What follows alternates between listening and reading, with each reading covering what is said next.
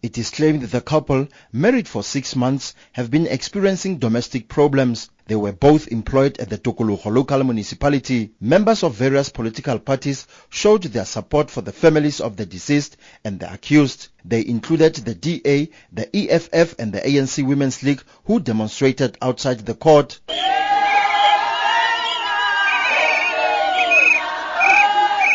There was also a spat between the ANC and the DA outside the court. The two rival political parties were at each other's throats. The DA says it was denied permission to march. DA Free State leader Patricia Kopane says they were there to support the bereaved family but are also disappointed. We are very much disappointed to what is happening here in front of the court.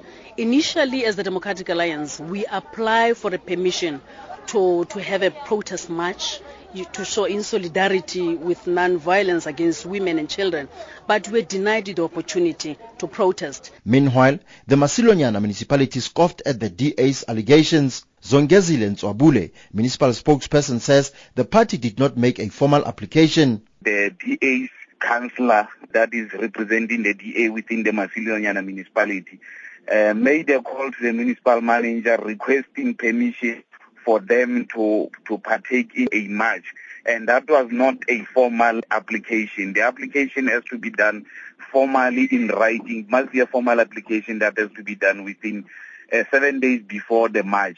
Masintle Twala, ANC Women's League Provincial Executive Committee member, says court processes should be followed. We as the African National Congress, as the League of the African National Congress, together with our mother body, we are saying we are here to support the two families, and we are here to ensure that everybody that's here allows the court to do its processes of investigations and ultimately come out with a verdict. The ANC official has been remanded in custody and will appear in court on the 11th of December for bail application. The magistrate has also issued an instruction that the accused should be sent to police holding cells with good facilities because he was suicidal. It has also emerged that he attempted suicide before his arrest. I'm Thabiso Khadebe in Windhoek.